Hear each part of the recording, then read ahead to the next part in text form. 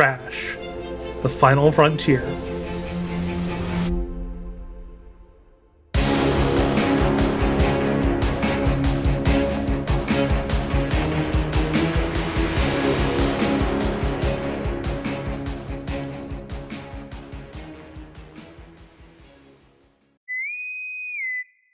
Trash, the final frontier. Welcome to the bridge of the starship Red October for Strange New Pods, a podcast miniseries covering strange new worlds. I'm your Captain Justin, and joining me on my away mission are my science officer Anna and xenoanthropologist Jode. As you can tell from the bad Sean Connery impression, we're doing a submarine episode today. I thought it was pretty good, in parts. Okay. I recognized it immediately, so there we go. That's really all you could ask for in any impression.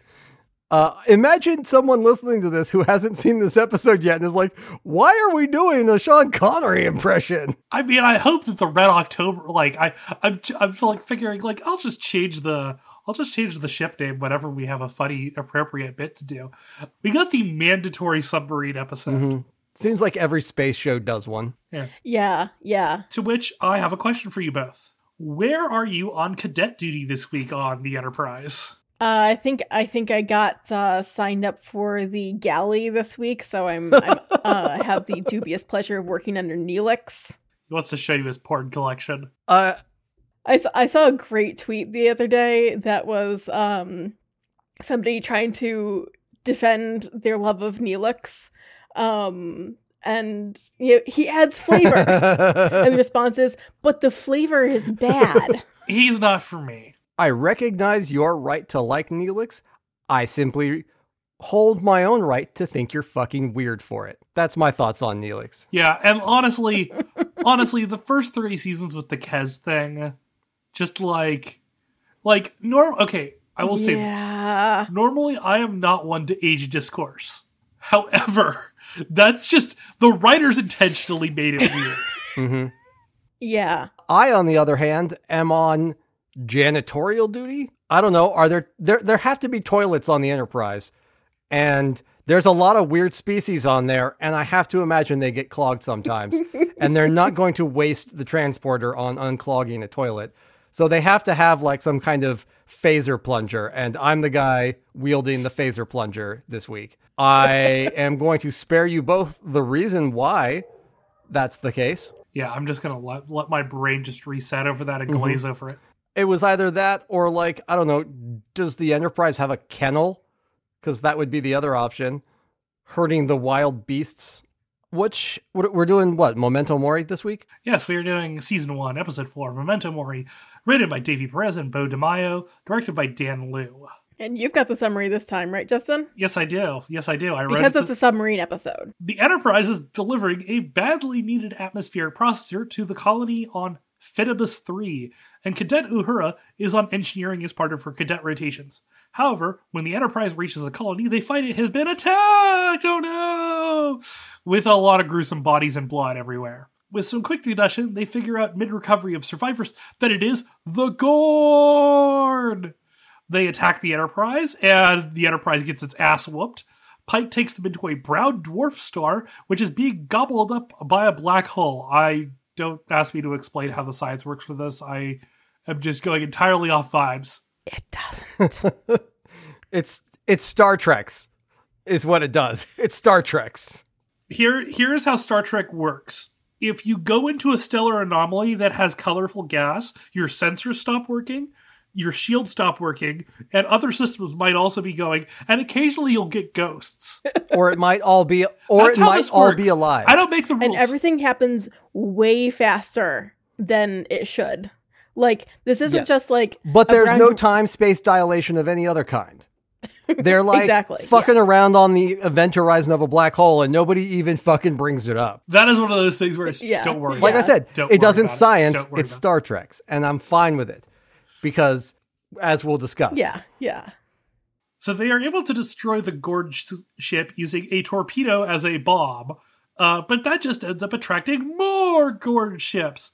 To try to scout the situation, La'an and Spock take the Galileo shuttle, and they absorb two Gorn ships scanning each other.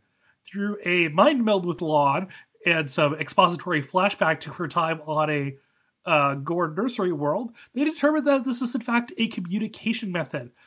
And they trick the Gorn mothership into blowing up one of the smaller ships. When the Enterprise is able to escape by slingshotting around the black hole and expelling debris, the ship is very worse for wear, with 7 dead. There are also a few interspersed little subplots throughout this episode, with the medical bay dealing with no power, and Uhura and Hemmer stuck in a cargo bay with a atmospheric processor that wants to blow up. Everybody who we care about survives, those 7 randos die. Mm-hmm. And the Enterprise looks like shit. Yeah. It takes a beating. Yep. I really enjoyed this episode. I do wonder how many races out there randomly eat colonists that when they get down on the planet, La'an is not just immediately like, fucking Gorn. That she's like, could be any number of things that eat colonists. And like some of the other people are like, could be plants or viruses. And there's like sprays of arterial blood up on the walls. I'm just like, I think sometimes Starfleet recognizes that they live in Star Trek. And so there's a lot of weird shit that could go around here. Carnivorous plants sounds like, I honestly like don't know why it hasn't been It sounds done like before. a Tuesday. Yeah. Yeah, no, I get that. And it could just be like fucking Klingons or something too.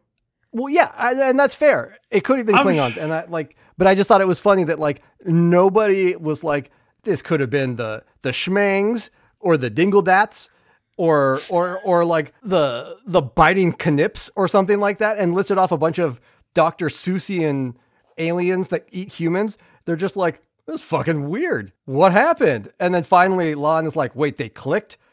They're Gorn, and you're just like, yes, we all knew this was going to be the Gorn. Welcome to the episode.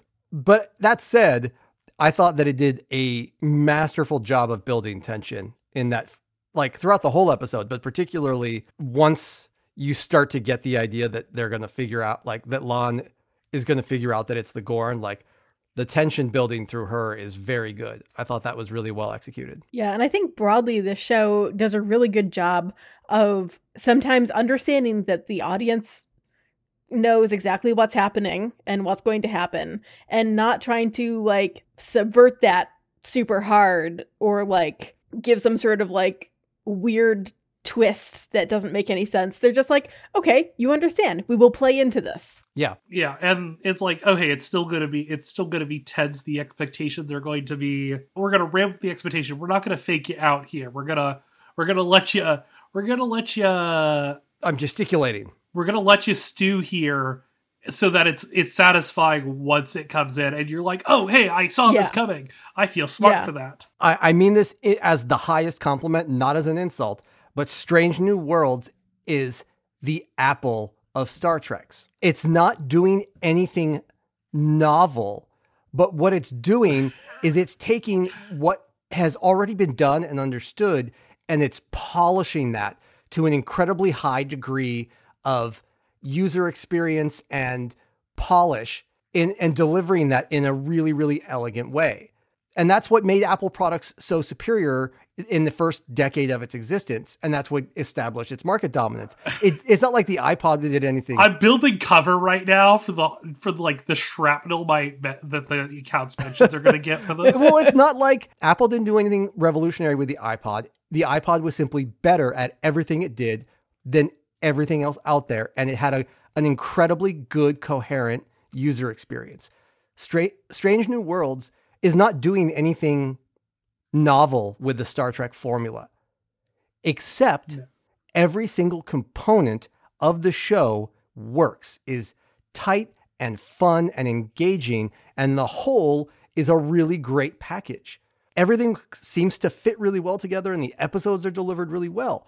And I don't mean it as an insult. I think it's an incredibly high compliment that they've really identified what is satisfying and rich about the classic Trek formula and what modern audiences will identify and love about it. And I think that's a really cool thing that they've really honed in on what is so joyful about about Trek, and they're executing it so well with these characters and these storylines. And like you said, they're not subverting your expectations, and that's okay. You're still loving it because you're in for the ride, and you know that they're going to deliver for you. And it's broadly something that, like, has turned me off of a lot of media recently, which is that there seems to be this like ongoing thought process in a lot of media of like, if the audience knows what's coming, then we have to make that not be the case. The audience cannot be right.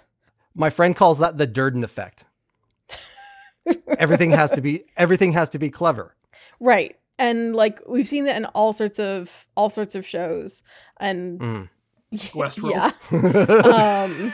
And sometimes it works, and sometimes it just ends up being stressful and feels shitty. Having a twist come out of nowhere that makes no sense and doesn't have anything leading up to it, really, just for the sake of having a twist. It's to bring it to a familiar place. It's you get narrative satisfaction from build. Yeah. Like, you get narrative satisfaction from seeing something, anticipating it, and the delivery. This is a wrestling thing. You have to build your plots for people to like say, oh, hey, I want this and I want to see X outcome. Yeah. And you can either fulfill that outcome or swerve them. But if you build it still, either way, you're going to build investment. That's a really good point. I think that's what a lot of people don't get, is you can't swerve out of nowhere. There still has to be a buildup and a narrative logic to justify a swerve. You can't just be like, ha ha ha ha ha ha, and fishtail around the storyline and expect people to be like, that was really fucking clever. No, that's just wanking across the page. Like, it's pointless. Yeah. I mean, I think that's something that the Strange New Worlds writers do very well, is realize that they have 45 minutes to tell a story. And like, there are some dangling threads that we've got looming around right now. But for the most part, you got to pack up your shit. Yeah. Within 45 minutes, which I appreciate. Like, this is just one of those things of like, usually the only way I can get that satisfaction these days is somebody has to get murdered. In the TV show, not in real life. Justin's not going out and going on like 45-minute murder sprees. Let's be clear. I mean, yeah, it's sort of this thing of we've sort of just stopped doing procedural sci-fi. We do not have the SG-1s of the world anymore. For better or worse. Thank you. Anyway. Yeah. Let's talk about some submarine shit. What is your quick poll? What is your favorite narrative thread while they're submarining? Where are you a Hemmer and Uhura person? Are you a number one in the med bay?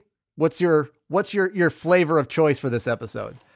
I'm a sucker for like that mentor-student relationship, so it's got to be Uhura and Hemmer. Yeah, they're great, and I love both of those characters, and every time they interact, it's a joy, and we get so much interaction between them in this episode. Yeah.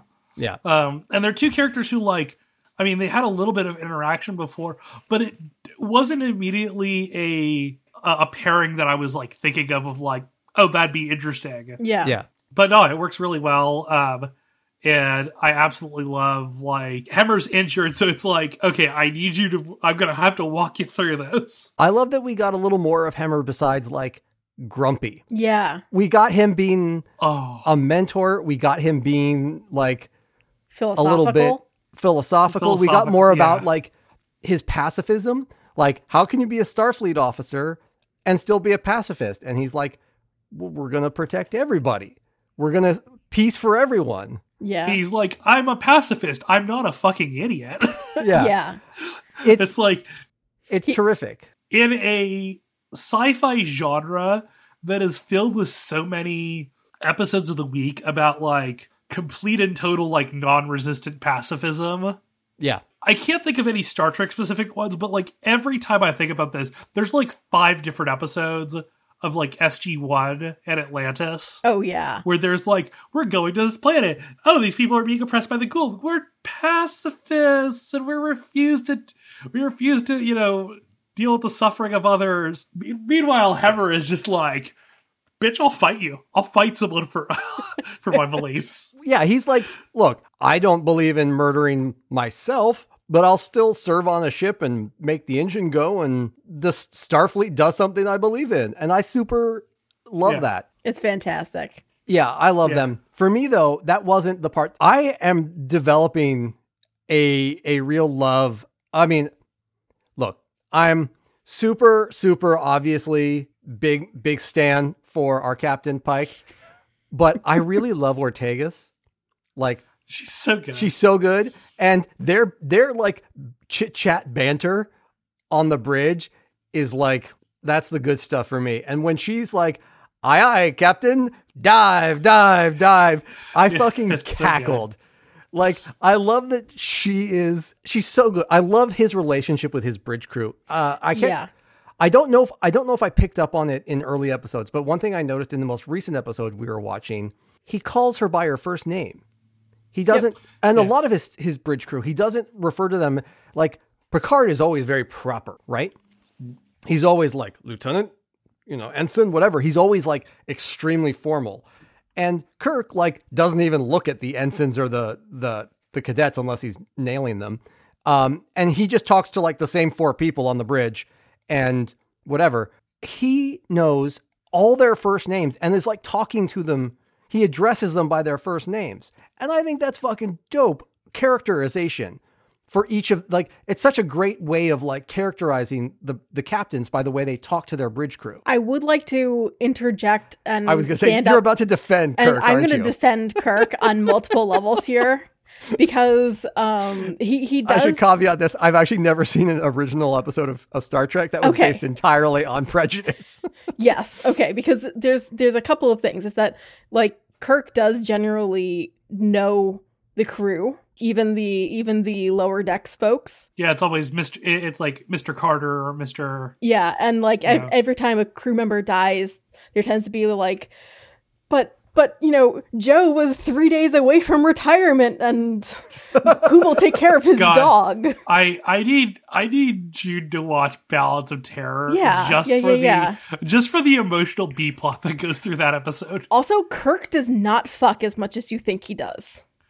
No. Kirk, that's good. So now I don't want to watch it because I have that's a mass delusion, honestly. Like that. It is the Berenstain. Because he flirts. You know who does fuck? Spock. Yes, he flirts a lot, and like there's a kiss here and there, but like very rarely does he fuck. I think Bones certainly gets way more action than Kirk. Well, where do you think he got that nickname from? Exactly.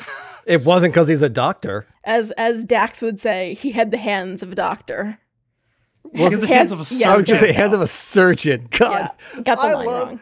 I remember I was actually watching DS9 when that episode aired, and when she says that line, and Sisko's like spit take over that line, or was it Worf? I can't remember, but somebody reacts to that line. I'm pretty sure it was Sisko. It's Sisko, I think. I think it was Sisko. That was my first, but the reaction to it was just like.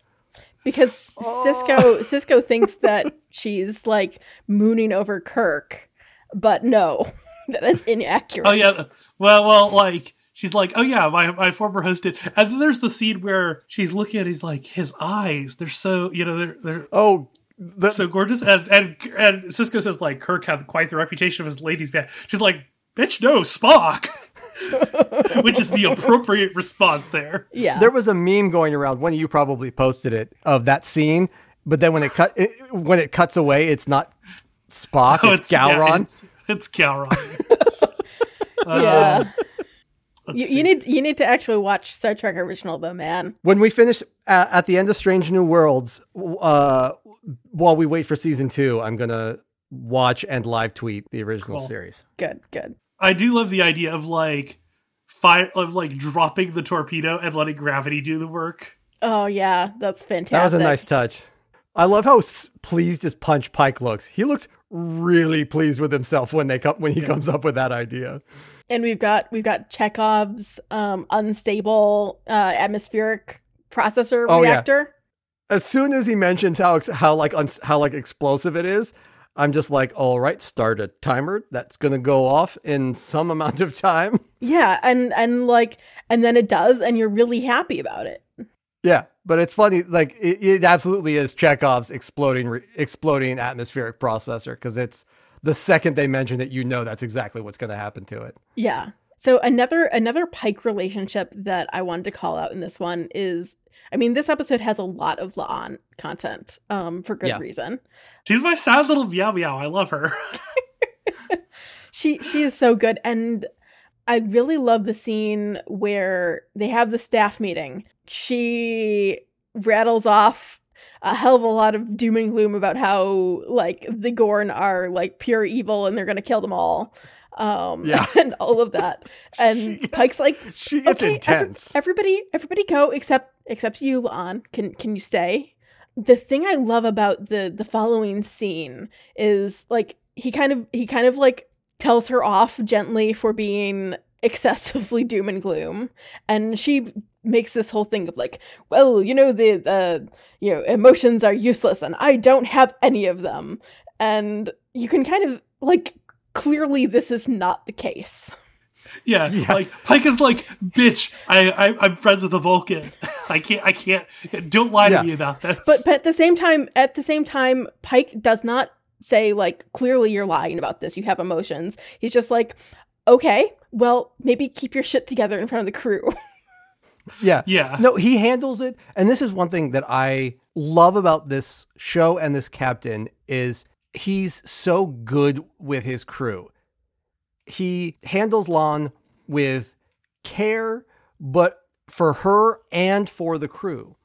In a lot of shows, he would blow her off or be tender with her, but ignore the fact that she's kind of fucking freaking out the crew. Like, he handles the whole thing very well. Yeah. Both sides. But then also he's like, she's like going on about how she doesn't have feelings. And you can see in his head, he's like, yes, I've been down this road with Spock before.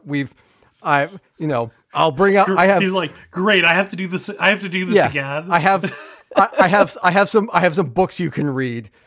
Back in my quarters that I had Spock filled out all the questionnaires, but you can read them and do them yourself. Like, yeah, but it doesn't get into this whole thing of like, where he's like, well, clearly you do have emotions, and she gets defensive and et cetera, et cetera. Yeah. He's not just scolding her at all. Okay, cool. Yeah. Like, just keep your shit together, please. Yeah. He's like, hey, right now you are my first officer. So I need you to not fuck my crew, fuck with my crew. Yeah. He's like, right now you got to be a leader. You got to show them, you got to show the crew what's up. And it's the perfect thing to say to her, because the only thing that La'an cares about, I think, more than being like a badass is duty. Yeah. And that's the perfect way to get her to like snap out of it, is to be like, to get through to her, not even snap out of it, but to get through to her that like, here's an overriding command is duty. And it works. Yeah. It's great. It's just really well handled, and I really, really appreciated that scene. Yeah.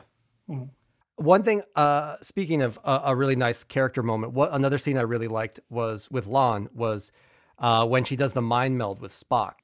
And Spock has to tell her, this is not a way to get around you like therapy. Yeah. A mind meld is not a shortcut for therapy, please. Yeah. I like the caveat he gives her.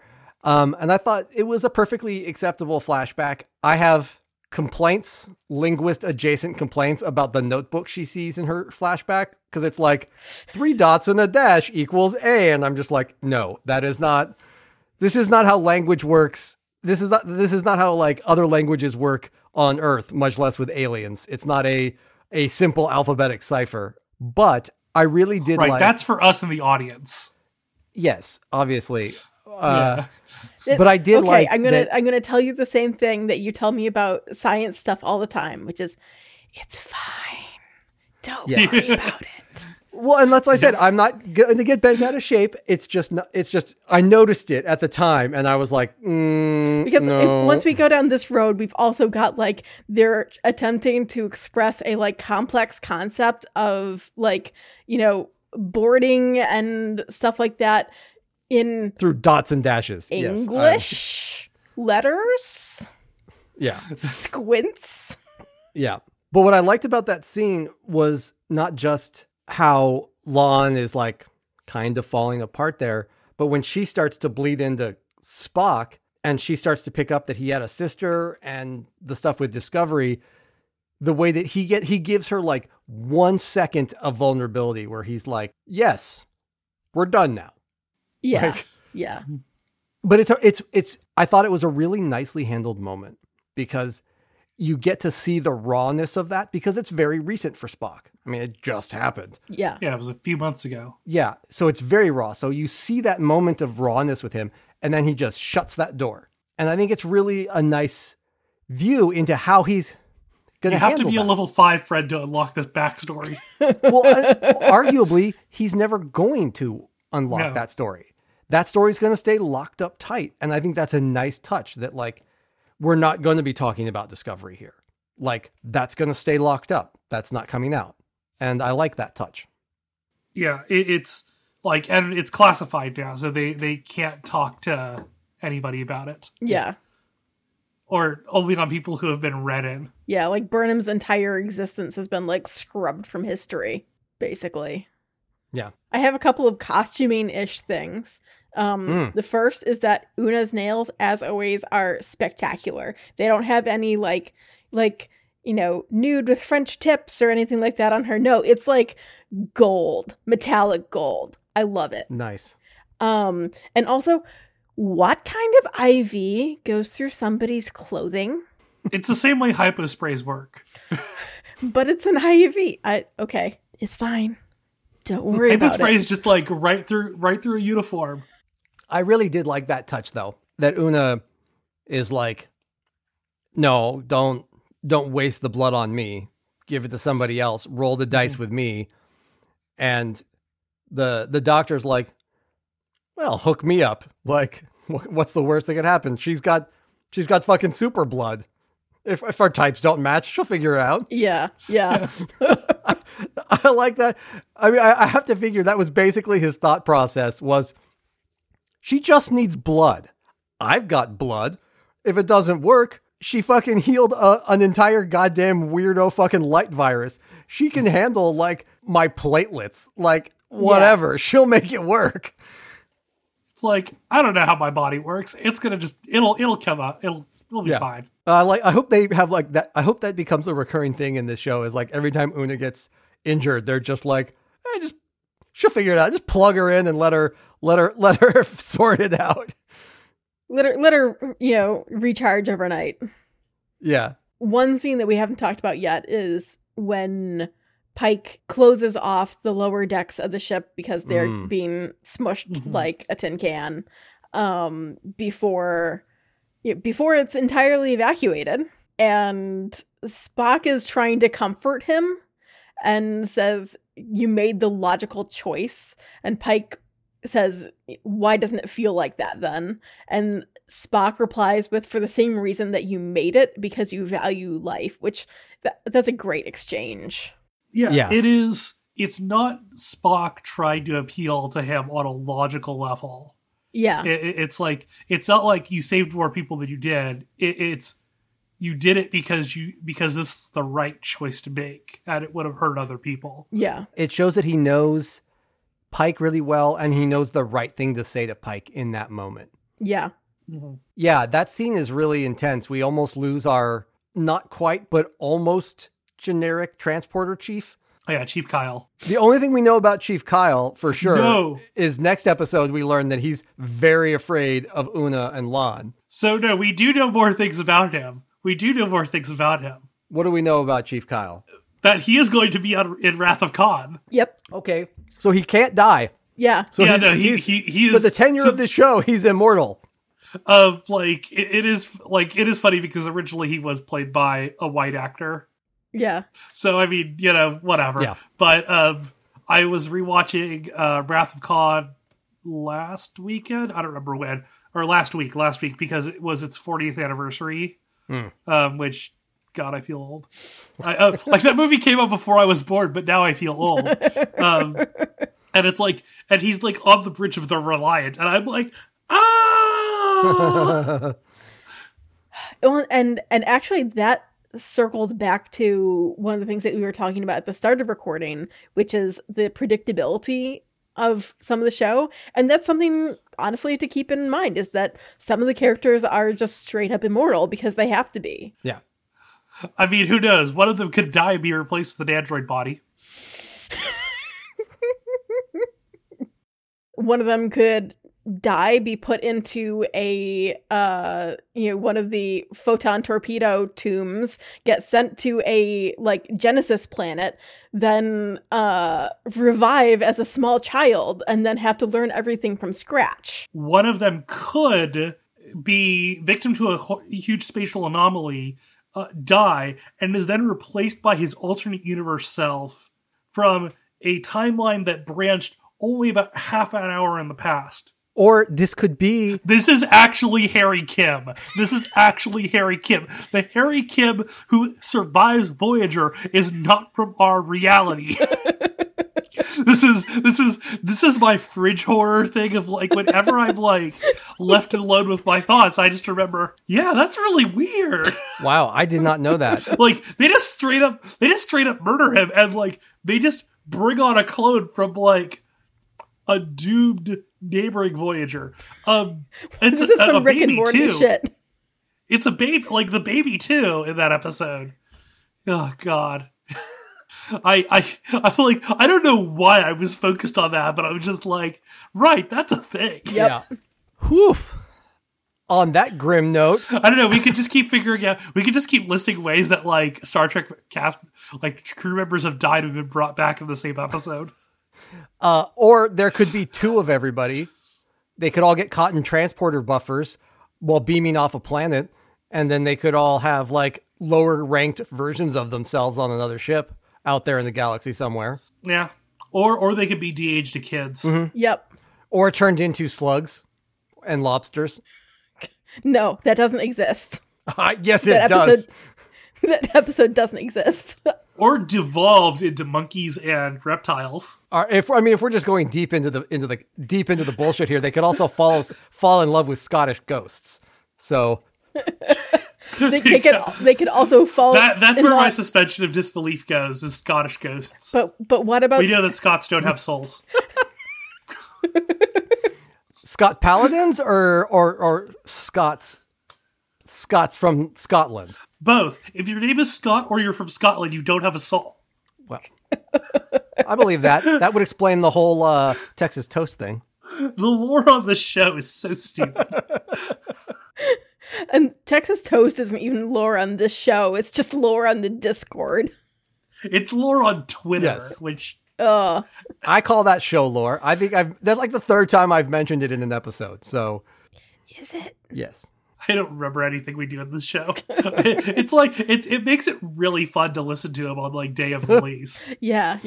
Well, it helps that we have such a preposterous buffer that we throw these things out into the void, and then Aaron's like, "Oh, hey, here's an episode you recorded 5 months ago. Remember that funny thing you said?" No. No, this is very funny. There was okay. We're going on tangents now because we should wrap this episode up. We'll wrap up the episode. We'll wrap this episode up after this. I was listening to a person of interest one where we're talking about the rangefinder. Like, where did Harold learn to use a rangefinder? And I was like, and I'm like listening to it, and I'm like, bird watching. Obviously, he learned it from bird watching. And then like 2 minutes after like 2 minutes of discussion on this, I said it could have been bird watching. And I'm like, thank you, Pappy. I would have hated to. Well, actually, myself.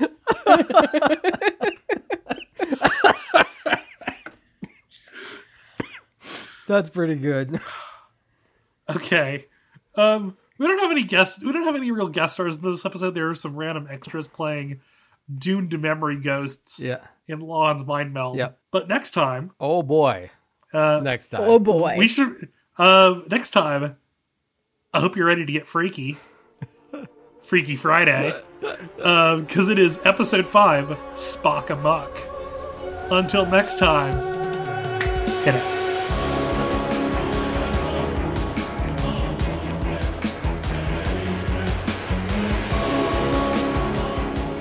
Strange New Pods is a limited-run series by the Babylon Project, a member of the OK So network. All views expressed are our own. Music credits can be found in the show notes. Wear life gloriously.